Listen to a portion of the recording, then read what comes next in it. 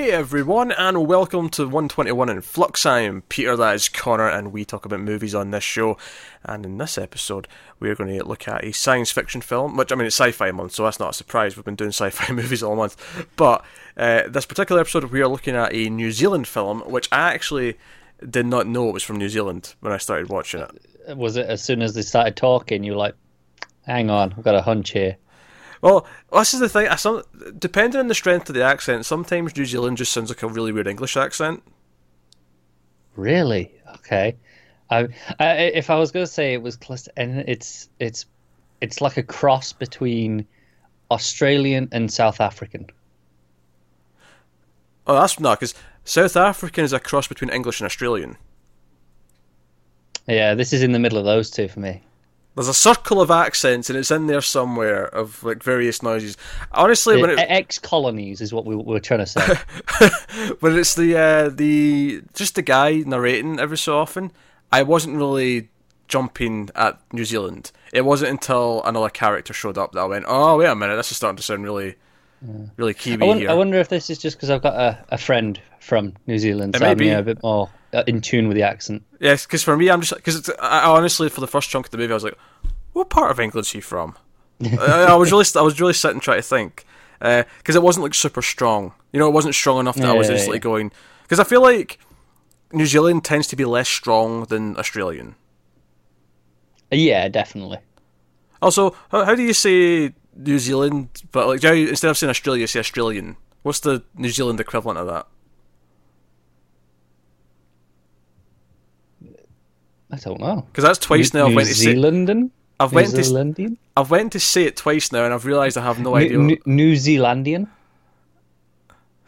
I don't know. It's starting to sound weird now. I'm trying all the things in my head. Like, you know, you'd say I'm Scottish. Would you say a New Zealander? You'd call it a New Zealander, but you wouldn't say the language is. They would be in New Zealandian. I don't know. This is a weird place to start this review. It is, but I honestly don't know how to say it. They sound Kiwi. Kiwi. That is true, yes. I don't know what accent that sounded like there when I said that wrong, but probably nothing recognisable to anyone. Also, I think this is the first film from New Zealand. The first New Zealandian film. See, I had to swap how I said that. You have to really think about it, don't you? I had to swap how I said that so that I didn't sound stupid, but I did it anyway because I said, no, I'm just going to show you what behind the curtain, that's what the thought process was. No, so this is the first film from New Zealand that I think I've seen that's not directed by Peter Jackson. I think that applies to me too. Yeah. I mean, I'm not 100%, but I think that's the case. What about What We Do in the Shadows? Is that New Zealand? I think that's Australia. You sure? Is Watiti from New Zealand? I don't know. I'm just trying to think that it's been a while since I've watched it, so I can't picture it as strongly. I'm slitting it. I'm getting it. Yeah. I'm just thinking. I was like, there's got to be something else I've seen from New Zealand. It'll tell me down here. Oh no, you're right. New Zealand. Right, take it back. Oh, okay, cool. There we go. I only saw that last year though. So I mean, up until last year, it was Peter Jackson or nothing. Basically, so yeah. So what is The Quiet Earth? It's a good question. 4 minutes in, so it is I'll call it a fresh post-apocalyptic film. And what I mean by fresh is that it literally picks up right after the post-apocalyptic or the apocalyptic event. Yes. Yeah, usually there's some time and you kind of get, okay, you'll learn about the world. This is the discovery of the world. Yeah, so you know, someone wakes up and, oh shit, what happened? Like that's literally that first day. That's kind of where we're at with this. So it's a film from New Zealand, directed by what's his name, Jeff Murphy, and it stars Zach Hobson. Sorry, it stars Bruno Lawrence as Zach Hobson. Sorry, I said the character name. He wakes up and there's no one else around. It is him and only him in the city that he's in. Yes. I'm not even going to try and guess what city it is in New Zealand. I have no idea. And it's him discovering it, it's him walking around, it's him getting lonely, maybe going a little bit crazy. And then eventually there's another character who shows up, and it's kind of... And I'll give this credit, because I criticised the sitcom Last Man on Earth, because by the end of the first episode, there's 2 other characters, and I went, I know there's going to be some eventually, but, go on episode with your premise in the title, right? Whereas this is just called The Quiet Earth, it just means there's not a lot of people. So it's okay, we could have another one. That is technically true. 2 people's not allowed. They didn't hem themselves in immediately. They did not. He questions if he's the last man on Earth. He does do that, and that's a natural thing to question when you can't find any evidence of anyone else, and there's no one answering any phones or radios or anything of that sort. So this came out in 1985. We'll start spoiler-free, as we usually do, and we'll get into it. And hopefully you've not all just turned off because you got frustrated with the New Zealand conversation to kick things off. My favourite thing about New Zealand is probably Rose McIver, who's not in this, unfortunately. She's probably not even born. It's 1985. She may be born. If she was born, she's a baby. Maybe maybe a toddler. But I don't know how old she is. I don't know. I figure she's about my age. It can't be that far off. But she's not born yet. I was not born in 85, just for the record. Yeah, you keep telling yourself that. I'm saying you're old. I know when I was born, Connor. Just I'm having a look. No, she's 88. She looks good for 88. Yes, very good. You couldn't help yourself, could you? Well, phrase it properly and maybe I won't make that joke. Hey. I never promised to phrase things properly on this show. That was never part of the agreement. So that's the premise. So I mean, first time watch for both of us. Neither of us had seen this. So Connor, did you enjoy The Quiet Earth? Yeah, it's pretty good. that was not super enthusiastic. It was just a sort of I did not. I didn't love it, but it's pretty good. Yeah. Okay. I dig it a fair bit. I think the first 30-40 minutes is really good, and then when the other character comes in, it maybe starts to dwindle a little bit compared to the first chunk. I think the first chunk, when it is just him and it's just kind of discovering what maybe happened and the small things that sort of that, I really like that. And I like how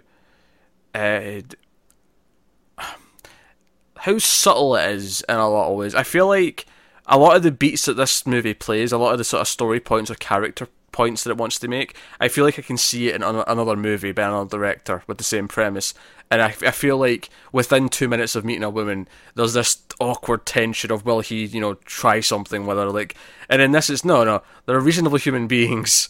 And then after a little bit of time, it's like the question sort of arises, hey, we're kind of the last 2 people, maybe, do we start something? There's a subtle level of, he's clearly thinking that question is going to have to come up, but they're not going to ruin the first day together by...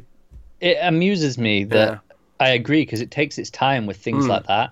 Yeah, I feel like his jumping to, maybe I'm the last guy on Earth, kind of comes a bit quick. Yeah, that's fair. So, it's weird how inconsistent it is in that, even though mostly it's, it's maybe more on the subtle side and, a bit slower. Yeah. I don't know. I think by the time he says it, right? I mean, it's not that long into the film in terms of runtime, but I think by the time he says it, he's seen enough to at least throw the question out there, I think. I think he jumps to world too quickly. Yeah, that's fair. He does have at least one major bit of evidence to support that, though, which we'll get to when we talk about spoilers. But I mean that's fair if you think that's a bit too quick. I like the eerie mood though, and I like that he doesn't realise he's alone at first either. He gets up for work, he's kind of just grunting around. He's not very. He seems like a guy who's not very happy with his life right now. He's just kind of whatever. He gets in his car and he's driving, and it's not until he pulls over to refuel his car that no one responds, and then he's like, where is this person? This is weird. And then he goes looking for other things, and it just sort of snowballs from there. There's an eeriness to it that I really like. It plays it as a he didn't even notice that for the first part of his journey there was no other cars on the road. Like, that was just something that he didn't notice. I do think that first part of the movie is the best part, and then I like some of the ideas that it plays with later. Yeah. But it's definitely less interesting once there's other characters. I think the reason why it suffers a little bit when the other character shows up is because again, it's fine what it's doing in theory, and I like the ideas that it's playing with, but there's some character, as much as I just praised it for making some things, a bit more subtle and natural in the way it develops things, there's other character changes in, like, emotion, like just emotionally, like Joanne, the female character who eventually shows up, she, like, has some leaps in kind of how she feels about things that seem to kind of, like, erupt and go up and down erratically that I don't quite understand. She fluctuates quite a bit. Yeah, so there's some problems with that. I will agree, and it does end really quickly. Although the final scene is one we're going to have fun talking about. I'm pretty sure of that. Yeah. It hits you with a nice ambiguous, "Oh, figure this out, you assholes," and then rolls the credits. I got it figured. I'm good. Oh, you got it figured. That's funny because I actually looked to see what the consensus was. I was curious before we recorded. Is there like a generally agreed kind of interpretation? Is there anything like that? And there isn't. Well, then I'm going to come in and give you one. Is that right? Yeah. Okay. That's it. Yeah. I think for me it's pretty clear what the movie's about. I think the ending ties into that nicely. Even the director on the commentary track didn't seem to know exactly what the ending meant. But he's just not enlightened enough. Okay, well, I'm looking forward to this now. I'm looking forward to Connor schooling everyone in the past 30 odd years since this movie came out who's not deciding what the ending means. Exactly what it means. Okay, alright, we'll see. I'm going to tear this to shreds, even if I agree with it. I'm just going to tear it to shreds. I know you are. I'm waiting for it now. So came in too hard. You did. You came in too confident, and now I'm just looking to shoot holes in it. Alright, so actually, one of my favourite parts of the movie, or one of my favourite things about the movie, is there's a slightly kind of... It was made in the 80s, but this actually makes it feel very 70s to me. There's this psychedelic, almost little touch here or there.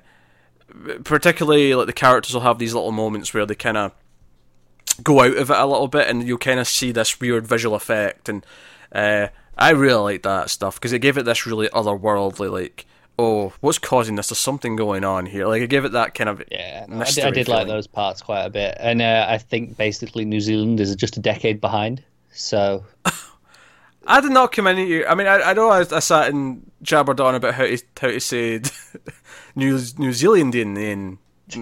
It's got worse every time. It's gotten worse every time. New Zealandish.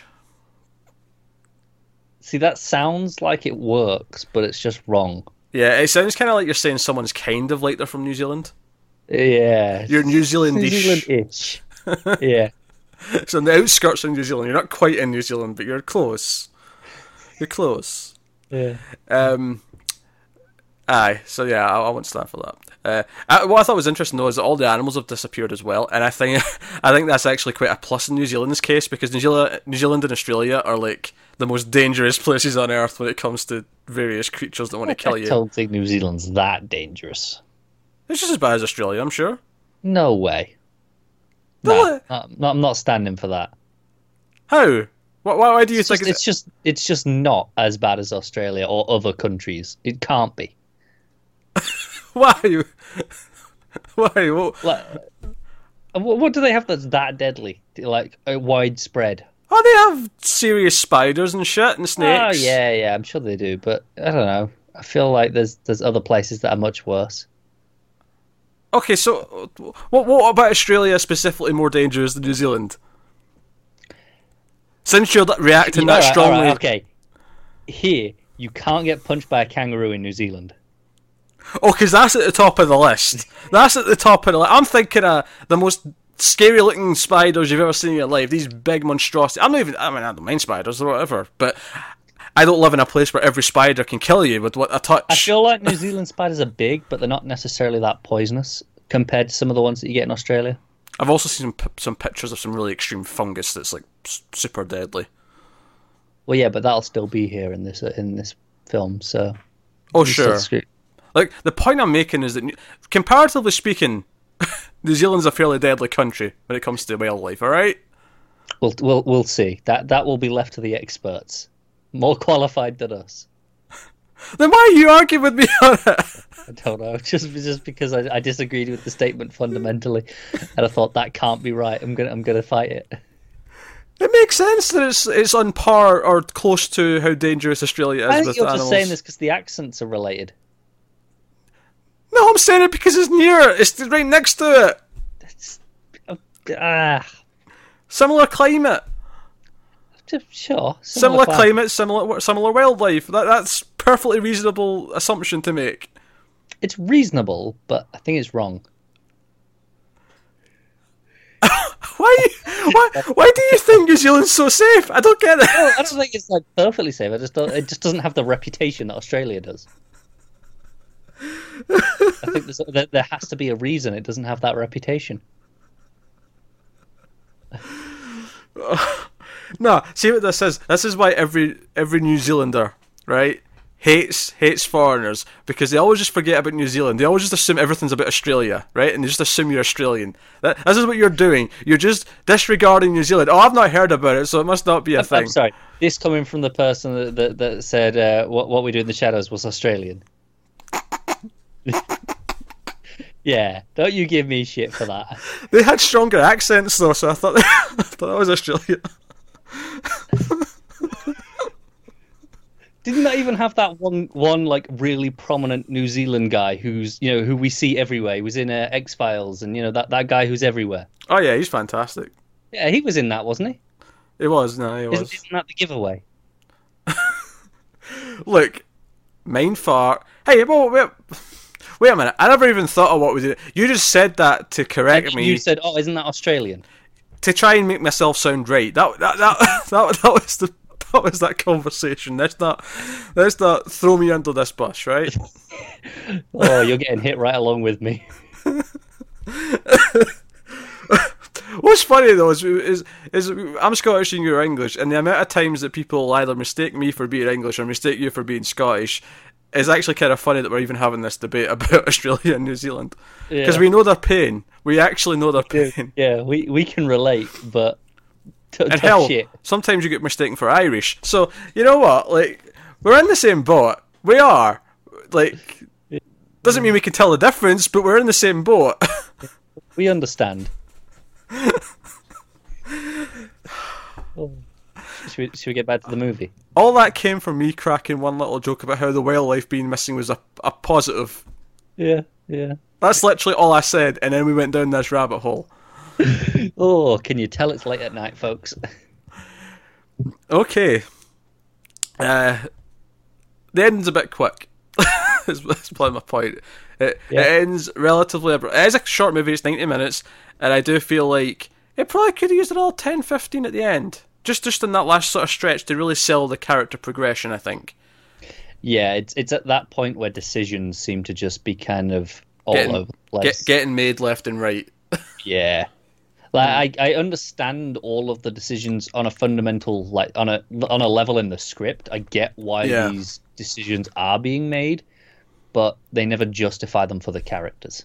It's one of these weird cases where the first chunk of the movie is really steadily paced. Probably even more than the first half. It's probably like almost the first hour of the 90-minute movie is really steadily paced, and then we get to a point and it really speeds up, and all these decisions are getting made really quickly. And it's kind of the opposite of Looper, if you've ever seen Looper, where it's really nice and sort of steady, quick pacing until you hit this moment about halfway through, and it grinds to a halt. And I think the point I'm making here is that it doesn't actually matter which one's first. The change is a problem. It is, yeah. Regardless if it then feels too fast in the second half or too slow in the second half, it's a problem when it happens. And I think this suffers from it a bit less than Looper did, but it's definitely there. And I think arguably it's more jarring though, because it feels more unsatisfying. Whereas in one where you start at the right speed and then it slows down, you're like, oh man, okay, that's fine. But here I'm like, no, go back, give me more time. Like it feels like they had a 90-minute deadline. It was like, that's it.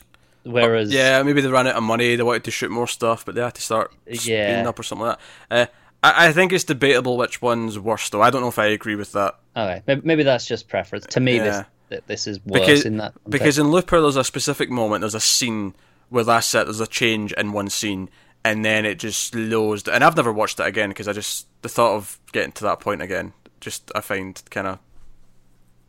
I'd watch it again. I don't know. Rian Johnson. Meh. You would be wronged.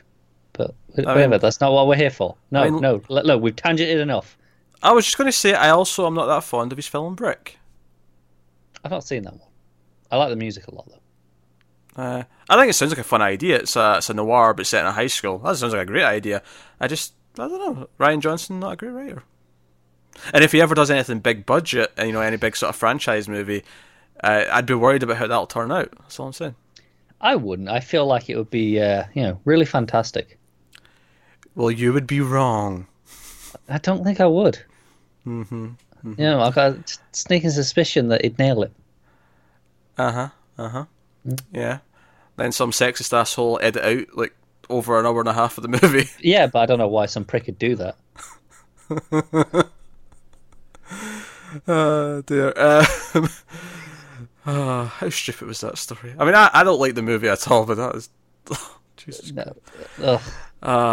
Edit. I mean, do a fan edit of movies all you want. I'm all for it. People do it all the time. Hey, do it with reason. It's an exercise in like sort of testing your editing skills. Like, I do like the idea of taking like a 2.5 hour movie and saying, "Can I cut an hour out of this and have it still make sense?" I actually kind of like that as an exercise to see if you can make it work. Obviously, the reason was just purely sexist in this case, because it was.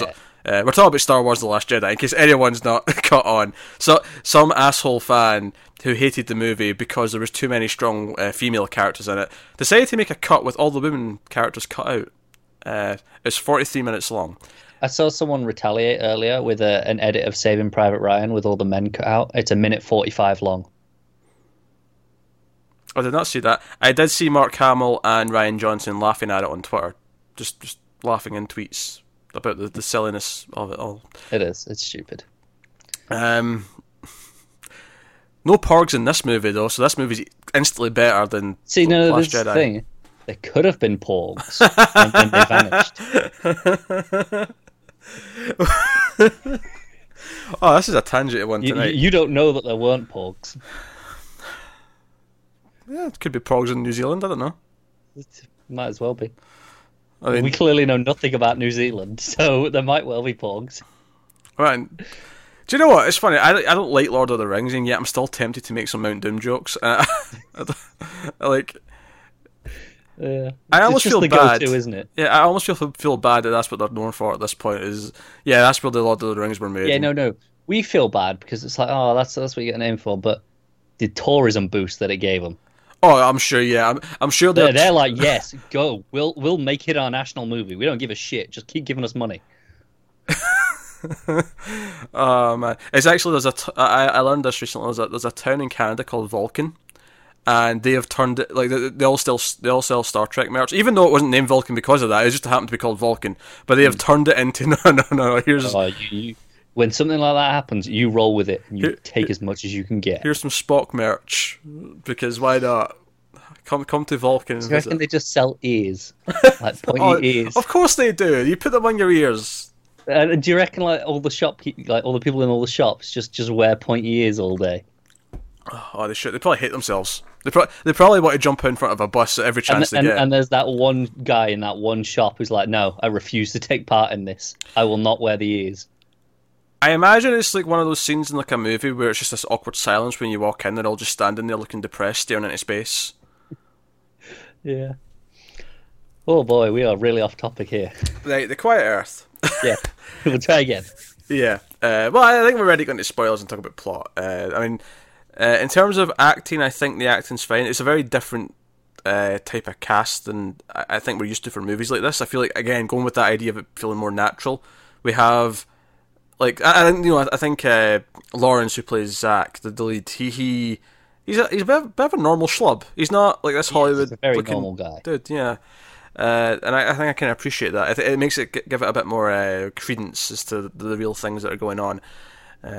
And likewise, Joanne, when she shows up, she's she's like, again, a bit more normal. She's not this supermodel. It feels like real people who survived this, and not, oh, it didn't just happen to be Will Smith, Yeah, kind of thing.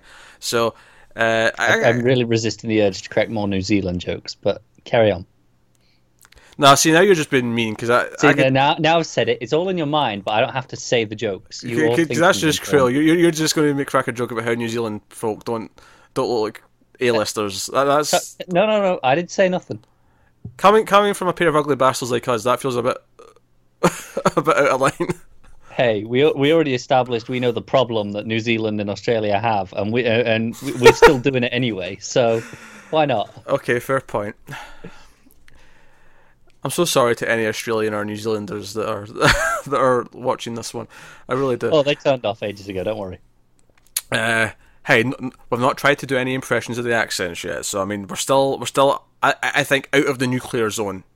Yes. Yeah. It's only a matter of time though until you give it a shot. We're at napalm levels, but we're not in nuclear. Yeah. Sounds reasonable. So spoilers. So spoilers for the movie, because I think there's a lot of interesting things to talk about. Music's pretty good, actually. Just before we get spoilers, the music's generally, I like the eeriness of it. There is one moment though that really bothered me. There was a sudden jolt at one point, as if it was like doing like a. It was almost like a horror movie sting at one point, and it was just kind of in the middle of a scene. I'm trying to remember where it was. Which scene? It was when Joanne was around, and he was. He got frustrated at one point, and there was like a sort of. There was a jolt in the music, and it felt really over the top, overly aggressive. Yeah. However, one moment out of the rest of it where most of it was really nicely orchestrated. A lot of silence as well, which I think obviously works because you're trying to, again, the movie's called The Quiet Earth. Yeah. You want the movie to be quiet for chunks to sell that idea, so that makes a lot of sense. Spoilers then. So we have our Zach's on his own for a long time, probably 30 to 40 minutes. Yeah, I'd say about that. And then Joanne shows up, and then eventually we also get Apey, who's the third character who shows up. And as soon as you see him, you're like, oh god, there's going to be a love triangle, and there's going to be two men and one woman left. It's going to happen. But to be honest, it's not actually that big a deal. I mean, like some of the other ideas, it's brought up, but it's not necessarily treated as this awkward drama thing. There's a couple of glances, but for the most part, by the time we get to that point in the movie, Zach's kind of more concerned about the fact that the world's probably going to end in a couple of days. So he's... I will say that does lead to some decisions from her getting a bit... she kind of flip-flops between them at the end a bit. She does. Her thought process for the last 15, 20 minutes is almost impossible to follow. Yeah. I was like, wait. You just give him a kiss and then nearly crashed the car, and then the other guy did something cool, so you're going off with him. By the way, I did love the line, because at first she was really against Apey, right?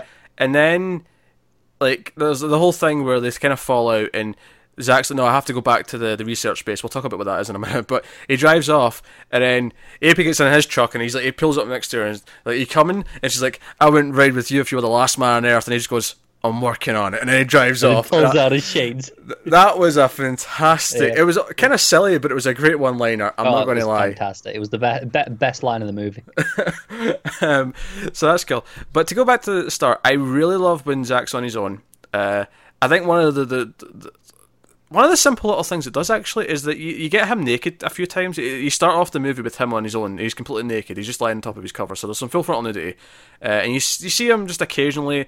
There'll be times when he's running around naked. He goes swimming at one point naked. And there's another point where he's put on like the little evening dress thing. And he's naked in that. Because at one point he sort of falls over and his thing's flopping around. And the reason why I'm bringing this up is that I think it actually really sells the idea of the movie. Because if he was completely on his own and he believed he was on his own, he wouldn't care. No. Like you would walk into a shopping mall naked because you could. Because there's no one to care. I don't think I would, just because of you're conditioned into wearing clothes. Oh, sure. He doesn't do that. Like, he doesn't actually do that specific one. I'm just saying, like, he doesn't care. There's like a sort of comfort to him.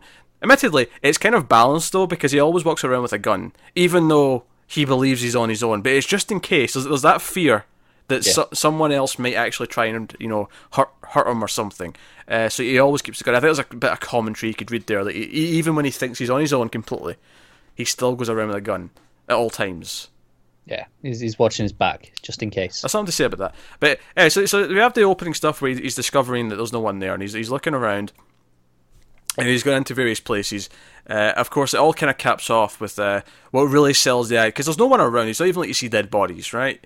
But he eventually finds this crash plane on the outskirts of the city, and he gets to the seats. And the real fascinating thing, this is a really good bit of communication with the audience to tell us something, is that he finds the buckles and the seat belts, right? And they're fastened, as if someone was sitting in that chair, but there's no body there. So, in one simple little visual, it tells us, hey, they disappeared. It's not just that they all died. They're just gone. They vanished, leftovers style almost. I was just going to say that. Just instead of 2%, it was 99.999999999%. That's a lot of nines. I'm probably still cutting it short. Probably, but just 9 recurring. Yeah, well, it's the point being it's just him left, right? Like, just it's not even. It's basically 100%, just with a room for mild error, mild margin of inaccuracy. So that's the thing. 99.99 recurring isn't enough. It's not close enough. It's not. No. One person, and at the time, 6 billion, maybe slightly less than 6 billion, 85. Yeah, just not close enough. Yeah, so, So I was really enjoying all this stuff. It was really atmospheric. He was on his own. There wasn't a lot of dialogue. It was mostly just him looking around. It was all visual, and I liked that. It was eerie. Him walking down the street, and there's no one there. Great stuff. And it's always great when they do that. Like, I'm not a big fan of the ending of 28 Days Later, but that stuff at the start when, Cillian Murphy's up and he's looking around the streets of London, and there's no one there. Also a movie where the first half hour is its best. I agree. I still like most of the middle of it. It's just the last half hour of that movie I do not like. Yeah, that's fair. Yeah, people will disagree with me on that. 28 Days Later has its fans, but I don't like that last chunk at all. Anyway, go on if you want to. No, I was just saying, it doesn't ruin the movie for me, but yeah, not a great last third. Yeah, I mean, I wouldn't say it ruins the movie, but I've got no desire to watch it again because I know it's going to go there. So, much like Looper, then. Well, much like Looper, yeah. Look at that, we're bringing it full circle on these tangents. The loop is complete. Oh, good. See, that's why I'm the punning guy, because you had an opportunity there with the full circle, and I'm like... Setting you up. It's a loop. Aye, sure. Setting you up.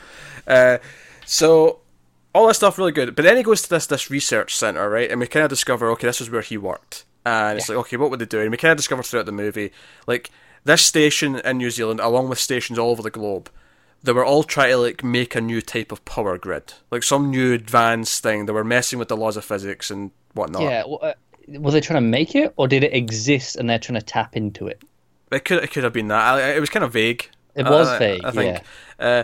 But I was like, oh, okay, this is interesting. So he actually thinks that they might have caused this. Mm. After this section of the movie, he always refers to it as the effect. This is what, yes, the effect of this thing happening. And he does find one body. He finds a body in like a control room. And we can theorise as to why he's not disappeared in a bit. Although we find some dead bodies later on as well. But there's a reason for that. I think that the reason for this applies as well. Well, it's probably the same, but they never go into it in like as great detail where you really sort of... Because within the main characters, we get like specific flashbacks saying, okay, this is exactly what was happening, and yeah, you assume it's the same sort of core reason. You just don't know the context for it. Yeah, exactly. But yeah, so he's in there and he's like researching stuff, and he's on the computer and he's like looking up the other sites. He's like contacting Los Angeles, New York, Paris, London, all these stations are, and none of them are responding.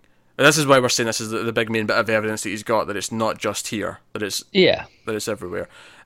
Especially since, I mean, obviously, even if you don't buy it yet, like after a week and no one's came into the city, that you'd start to. Oh no, that's fair. That's when you'd really start to think about but that. He gets there that day still, pretty much. Yeah, it's almost like he had. Well, that's the thing though. Later on in the movie, you find out that he was worried that something bad might happen because we found out later that the reason why he and the others survived is because they were all dying at the point that this happened. The moment where the effect came into place, which is the visual effect with the red and the very very 2001 trippy sort of thing. Yeah.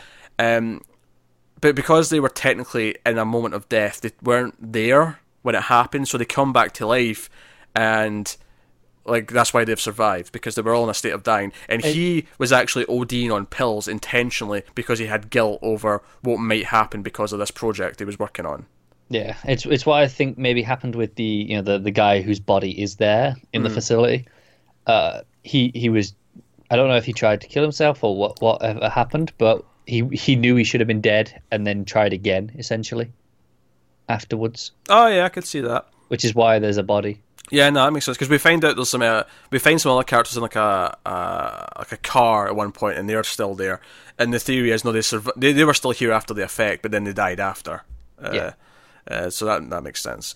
But yeah, so he gets his tape recorder and he just he gives us the first sort of glimpses of it. And I actually really loved this stuff of this theorizing okay, now it's like proper science fiction. Some deranged science project ruined the Earth. Yeah. And as the movie goes on, there's these other little moments where you get this visual effect again, and it's especially in the second half where he starts to notice the sun, it's fluctuating. The readings he's getting on his his light reader are fluctuating, and something's weird, something's happening. It's almost like we're either in a parallel Earth or the universe has been altered because of what we did. Things are unstable, and it's basically eventually this effect's going to happen again. And by the time he figures that out, there's only days left. It's been months total since they woke up, but by the time they figure this out, it's close. Yeah. And there's actually one where he calls it a tremor, where they all kind of have that visual effect moment, and then they all end up in different parts of the house, and they all think they've all disappeared again, but then they kind of come back. It's really trippy sequence there. Yeah. It's really good, and I love what it was playing with that. And it's all building up, because that was the ultra sci-fi stuff to me. I mean, obviously just the idea they're on their own is sci-fi enough, but just this idea of the universe is out of sync, and weird things are happening because of it. And it almost makes you think, did those other people disappear, or did it just put them onto another Earth, or they're in the regular Earth, and it's just these people who were dying who got shifted to this copy of Earth? Quite possibly.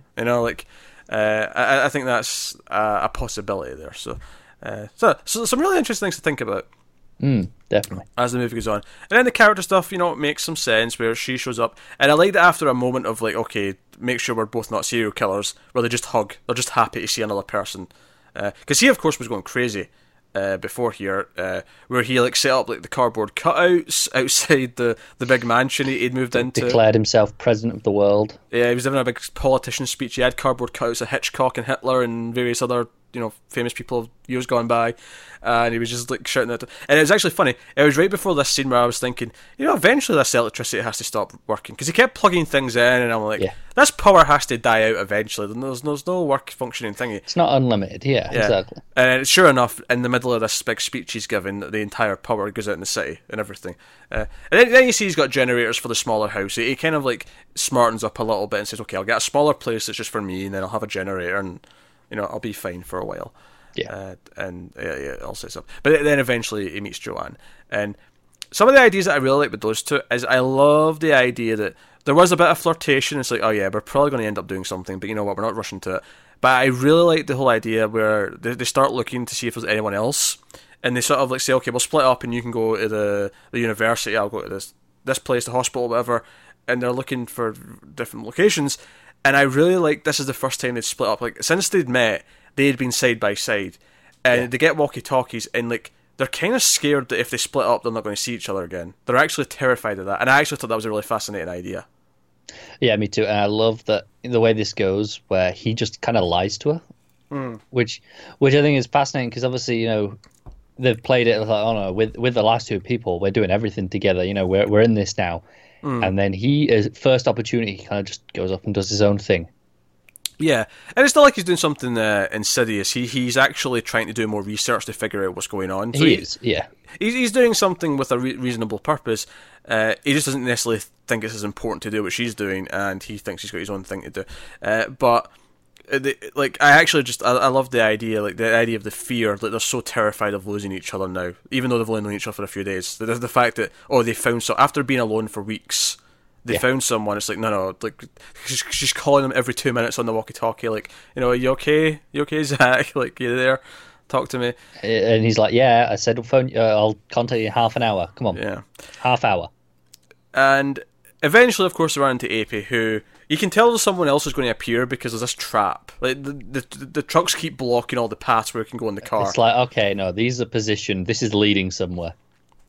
And it's funny you brought up Zach lying, because that's actually kind of one of AP's things when he shows up, is that he calls him a liar. He says he lies, because the first thing he does is he lies to him, because AP asks him, hey, is there anyone else? Is it just you? And he says, it's just me. And then 2 seconds later, the walkie-talkie goes off, and Joanne's there.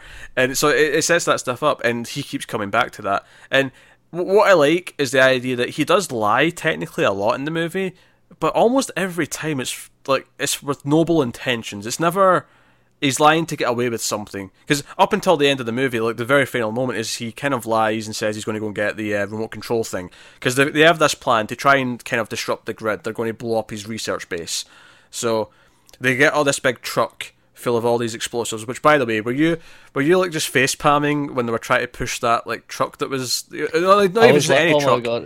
It was an explode. It was an oil tanker, right? I was like, oh my god, you're doing this with a massive lorry full of explosives. It's going to explode. Don't do this. Don't. And he just rams. He doesn't gently kind of push it. He just rams it. Yeah, and the first 2 times just a little nudge, and I'm like, oh, this is getting tense. And then he goes really far back, as if he's going to do a nice big run-in to push it out of the way. And I like how the other 2 characters just go, oh, this is bad, and they actually duck behind the car. They're like, oh no, this is going to... like, he's going to kill himself. And I was half expecting it. But Zach basically makes this sacrifice where he thinks, oh, Joanne's better off with AP.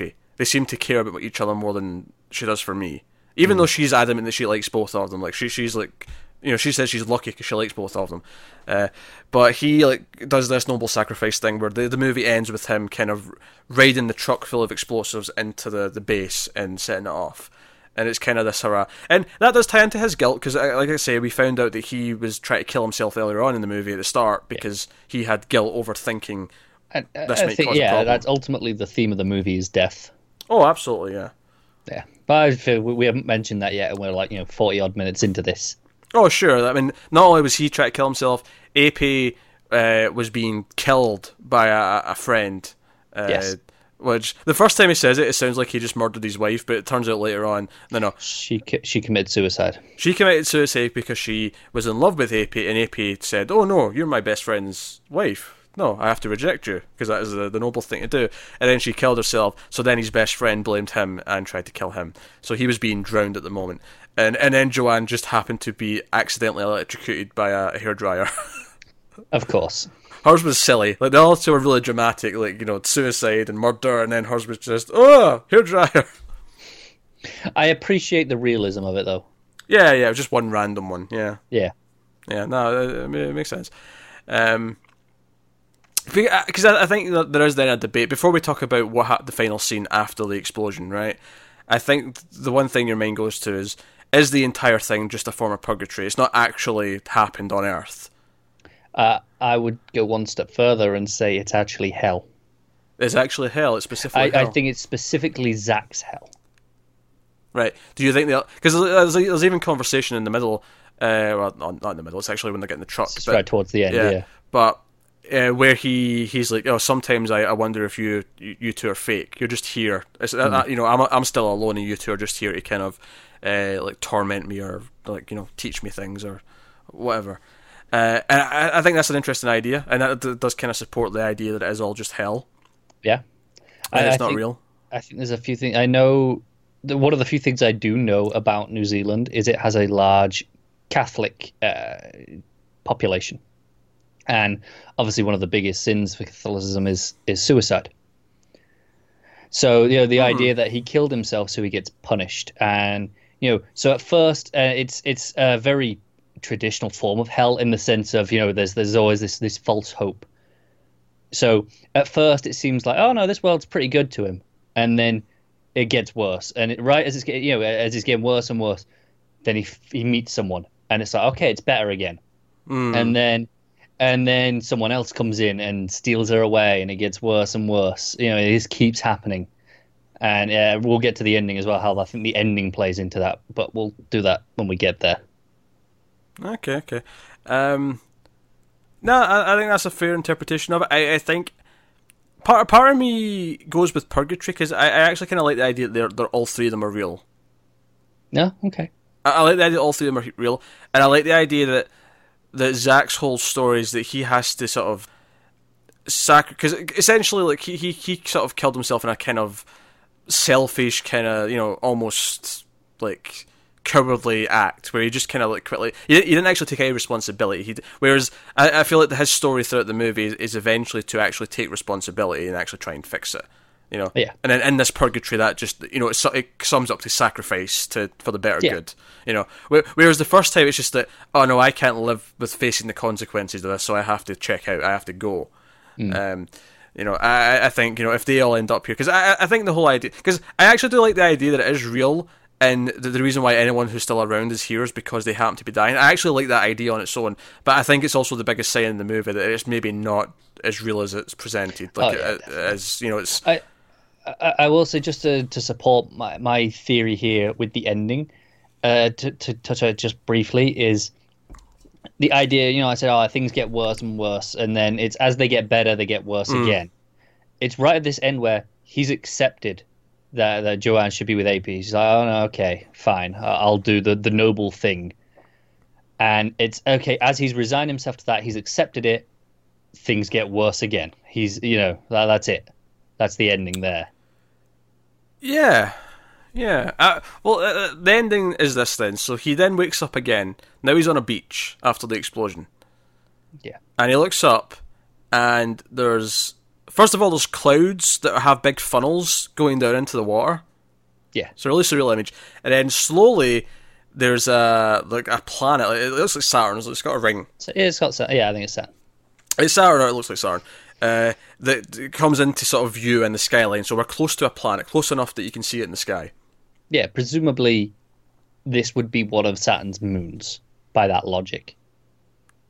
Oh, I mean, I wasn't taking it literally that we're... No, if you were going to take it literally in that sense. Because throughout the entire movie we've been talking about the Earth changing, so for me this was still Earth.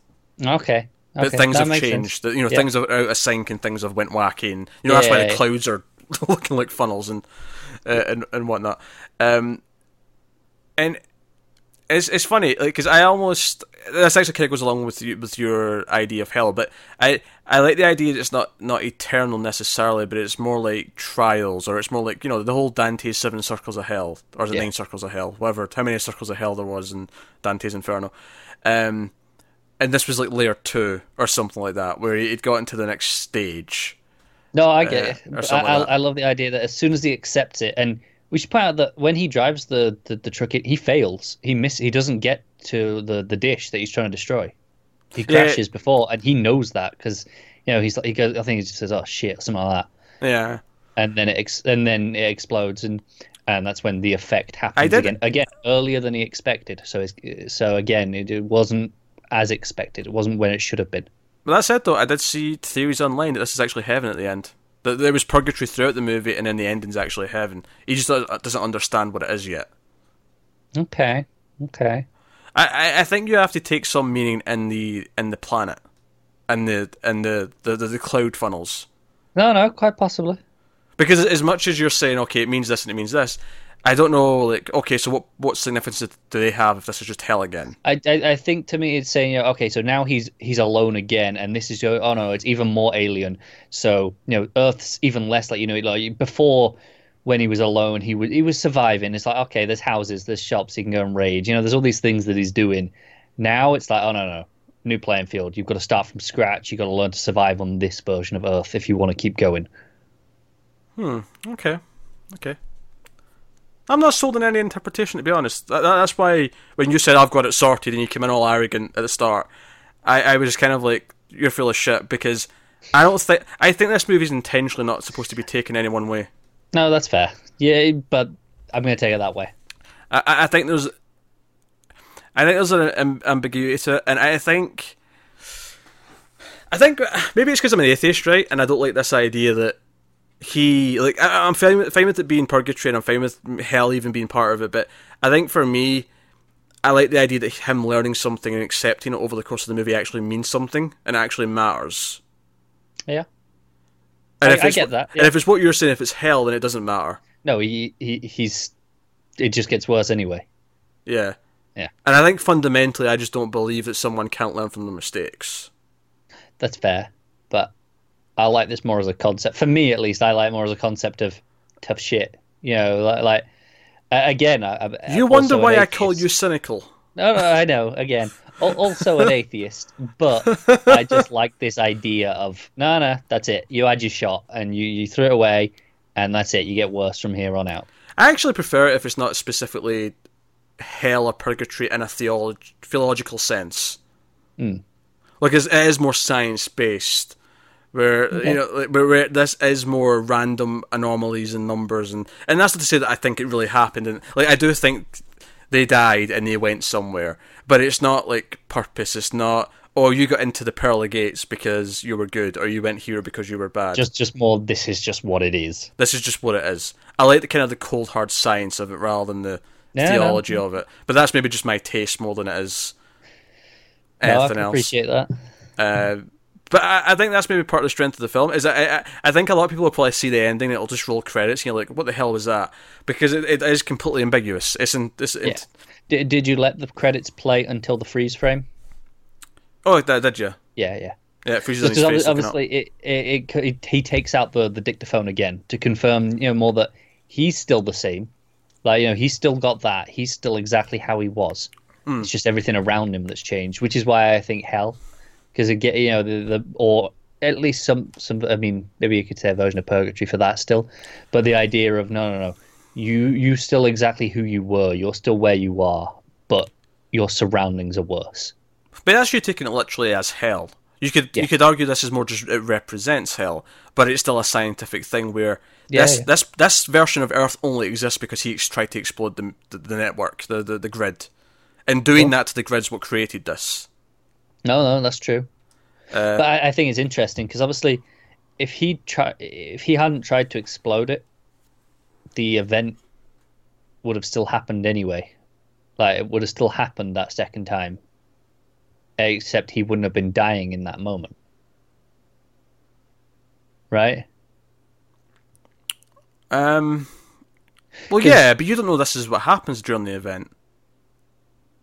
No, that's what I'm saying, though. Like, I wonder what would have happened, because we see he's dying during the moment again, right, from the explosion, as it happens. Well, see, that for me, this is why I think it's purgatory, because to me, this is about them accepting death and not doing anything about it. Him fighting back and like saying, no, we have to do something, is almost no, I'm not accepting that this is death. I'm not accepting this is over. Even though I know that kind of doesn't jive with the fact that he decides to kill himself to kind of save them.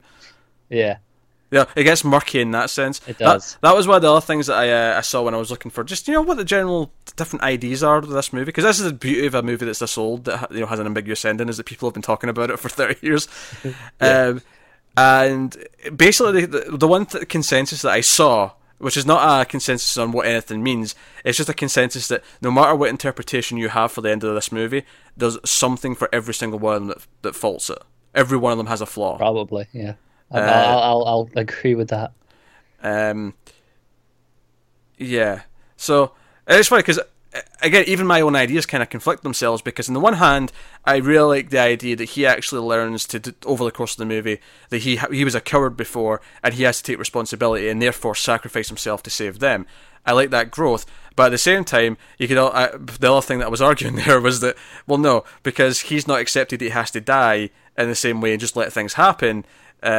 Doing so and dying, being at death again at the moment when everything happens, when the grid goes and the event happens, the effect happens, is what then damns him to be woken up again in the new, sci-fi world that we end up at the end. I don't know. There's a book. It's based on a book. So maybe we go read the book, Connor, and you can come back and tell us what. Maybe I will. Give me a couple of weeks. And you can tell us. I don't know how long the book is. If it's less than 300 pages, I'll report in next week, maybe. Okay. I have no idea how long the book is. I didn't know it was based on a book until it said in the credits. No, me either. So then I saw that, I was like, oh, okay. Yeah, maybe the book was into some of this a little bit more. Maybe. I find it unlikely, though, because that would kind of defeat the point, right? Probably. If anything, the movie probably... Oh, that's not entirely true. Sometimes there has been examples where I'm thinking of Stalker, which we did. The book was way more detailed in describing why things were happening and what was going on. Yeah, but I can't. But in general, it might be a bit more descriptive. But for the ending, still, I think it's still going to be very vague. I'll go find out. All right. Maybe I will. Go find out. You can sit there and argue with me about it. Go find out. Come back. Maybe I will. Good. But yeah, I think for me though, I don't like the idea that this is literally hell or purgatory. I like the idea that it just represents hell or purgatory. No, that's fair. I think I lean towards purgatory. I think because it feels like there's lessons to be learned. Yeah. As opposed to it just being punishment. I get what you're saying. That he does have a character arc, so there is growth, literally, like, in that sense. So yeah, there are lessons.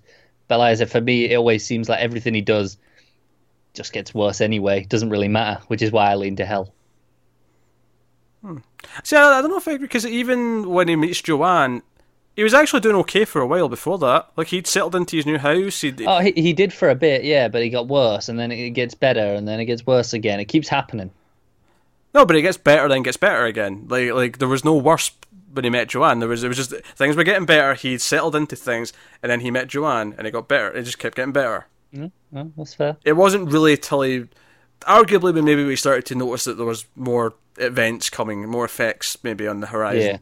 Yeah. But certainly it wasn't until I met AP where there was maybe even a question that things might be worse again. Like there was, because that's the other thing. Like I think if you come at it just from a theological perspective, there's very little point in actually analysing the character dynamics and because I think whenever it comes to stories like this and you've got a small group of characters, typically they comment on how people function and how they live. And if you're going to tell me that two of them are fake and it's just kind of... No, it's true. But I think it would explain a couple of things. Like, he mentions that he feels like Jan and AP, like, they know each other. Like, he has that sense almost. And I have to say, the first time, when AP sees her, where he's got he's the back there with the gun, he's confirming that, oh no, it's just her. He looks over. They do look at each other like they know each other. I actually thought there was going to be them acknowledging each other, like they did know each other. So I was glad that was brought up. It would explain why we mentioned how Joanne, she flip flops in her choices at the end, and she's kind of all over the place. If she's not real and she's just there to mess with his head, that explains that for me. I don't know if it does for me. Okay. I don't know why she would flip-flop necessarily. It's just, to me, that's kind of like covering up just a writing flaw to me. Oh, it might well be. Don't get me wrong. It very well might be. I'm not disputing that. Yeah. No, there is that weird recognition and that just that feeling he has where it feels like they already knew each other, even though they don't. Again, going from a character perspective, to me that felt like this sense of jealousy and paranoia that was there. It did from when he addressed it, definitely. Yeah. But the way they looked at each other right at their first meeting point. Because I don't know, did you have that feeling there, or was it just me? Actually, the scene played to me like he didn't expect her to be real. Like he heard the voice, but he wasn't expecting her to be real, and he hadn't seen another person or a woman specifically in. No, that makes sense. However long, to me, I read that scene at the time as just.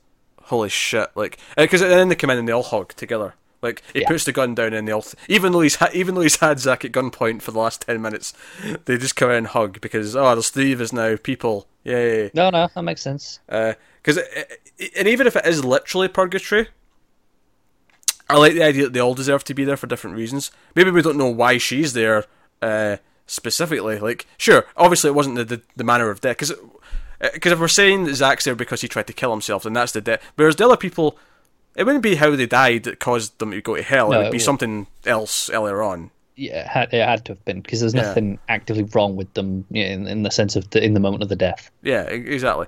So, assuming you believe AP, I mean, who knows? Maybe he did lead her on, and maybe there was some sinister. We don't know, do we? We only have his word on it. Exactly. So. No. There are other moments I like, when they were in AP's house and he's playing the piano and plays Auld Lang Syne, which obviously typically New Year's, it's this idea of a fresh start. Yeah. And Zach kind of ignores it. He sings along a little bit, but he kind of just goes off over to the bed on his own. It's like he has no interest in this fresh start. Yeah, well, which is arguably why he.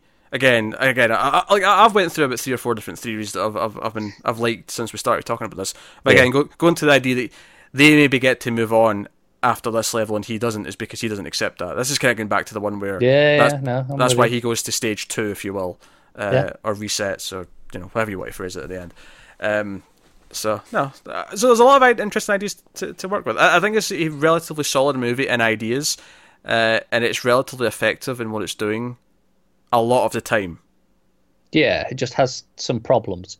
Yeah, which makes it a very weird movie to kind of finalise your thoughts on and rate. Because, do I recommend this? Yeah, I think for science fiction fans, I do recommend it. Yeah, definitely. It's weird. I think I'll give it a rating now. I know what I'm going to give it at this point. Mm-hmm. But I feel like if you ask me in 3 or 4 months, I'll probably say I liked it more than I did now, because the ideas will sit with me. But the execution in itself, some of the moments of, the pacing won't be as fresh in my mind, so I won't be as aware of that when I'm thinking about it. Yeah. But as far as movies with ideas go, it's one that does get you thinking. We've been sitting debating on what things mean, and kind of, and you've got that there. You got that from a character point of view. You've got that from a what's the world point of view. And I think maybe there's some obvious things we've not even looked at yet, is it a simple, parable about not messing with things you don't understand? Because that's kind of, in this story, what causes this whole thing to happen. Well, allegedly. I mean, I think as AP mentioned, the story of the kid hitting the power generator, and then the blackout happens. And obviously he thinks he's caused it, but in reality it's just coincidence. And so is that here again? Is it, we haven't really talked about it largely, but Zach kind of has a bit of a god complex for a while. He thinks he was like, I'm president of the world. Joanne's constantly calling both the men out on this, actually, of having god complexes. Yeah, no, this is the thing. Which again, I think is why it's more interesting if they're all real, because they have this play off each other where they both kind of have different god complexes. It's kind of interesting that. But again, that whole thing with the story and the generator with the branch, it's again, it's ambiguous. It's not telling you for sure that he's just thinking he's guilty for something that he's not. It's simply just offering the idea that maybe this is in his head, but maybe it isn't. Yeah. You don't know for sure. So it's an interesting movie. As much as we tangented a lot of stupid things in the first half of this, there's actually some interesting ideas here. So go on then. Would you give it out of 10? 7.5. I think execution's probably just a 7, but I'm bumping it up a bit just for the ideas.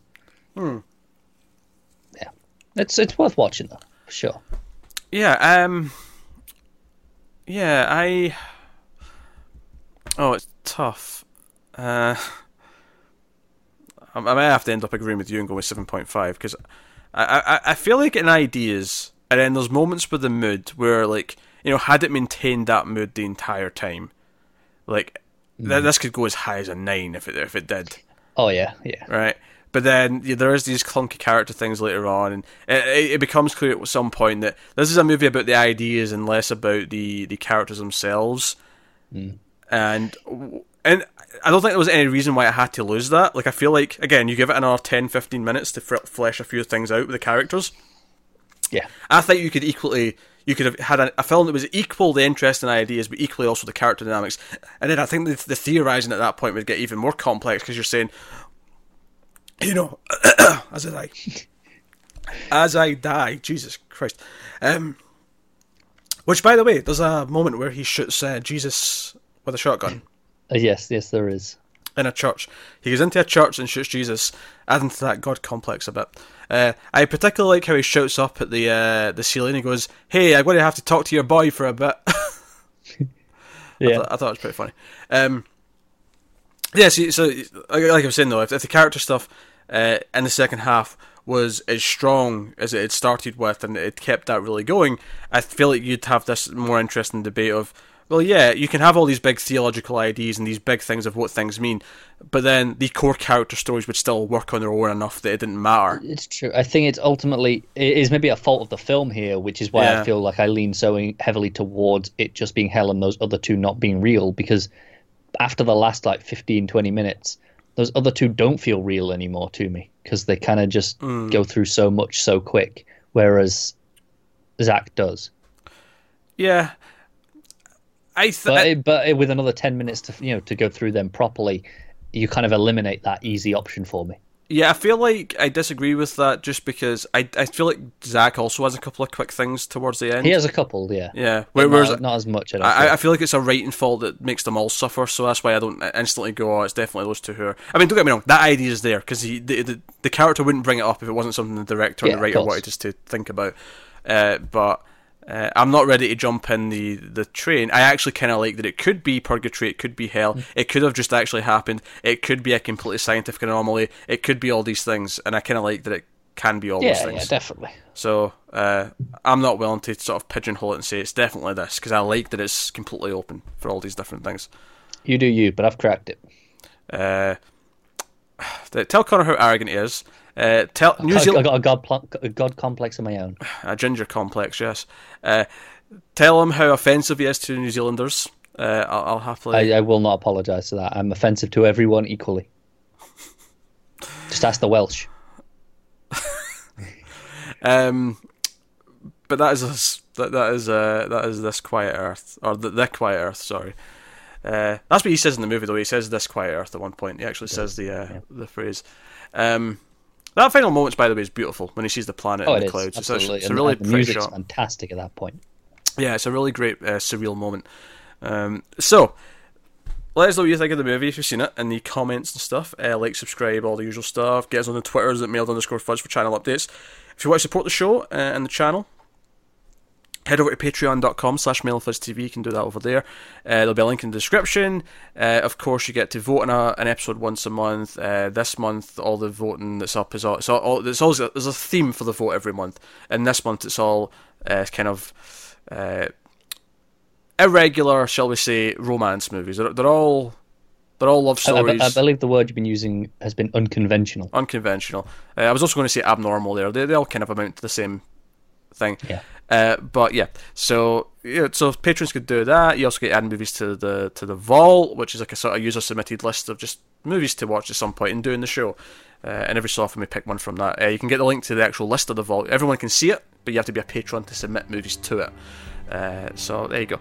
So that's all that stuff, and that's us. So thank you once again for watching or listening. We always appreciate it. Keep watching movies, guys, and we'll see you next time.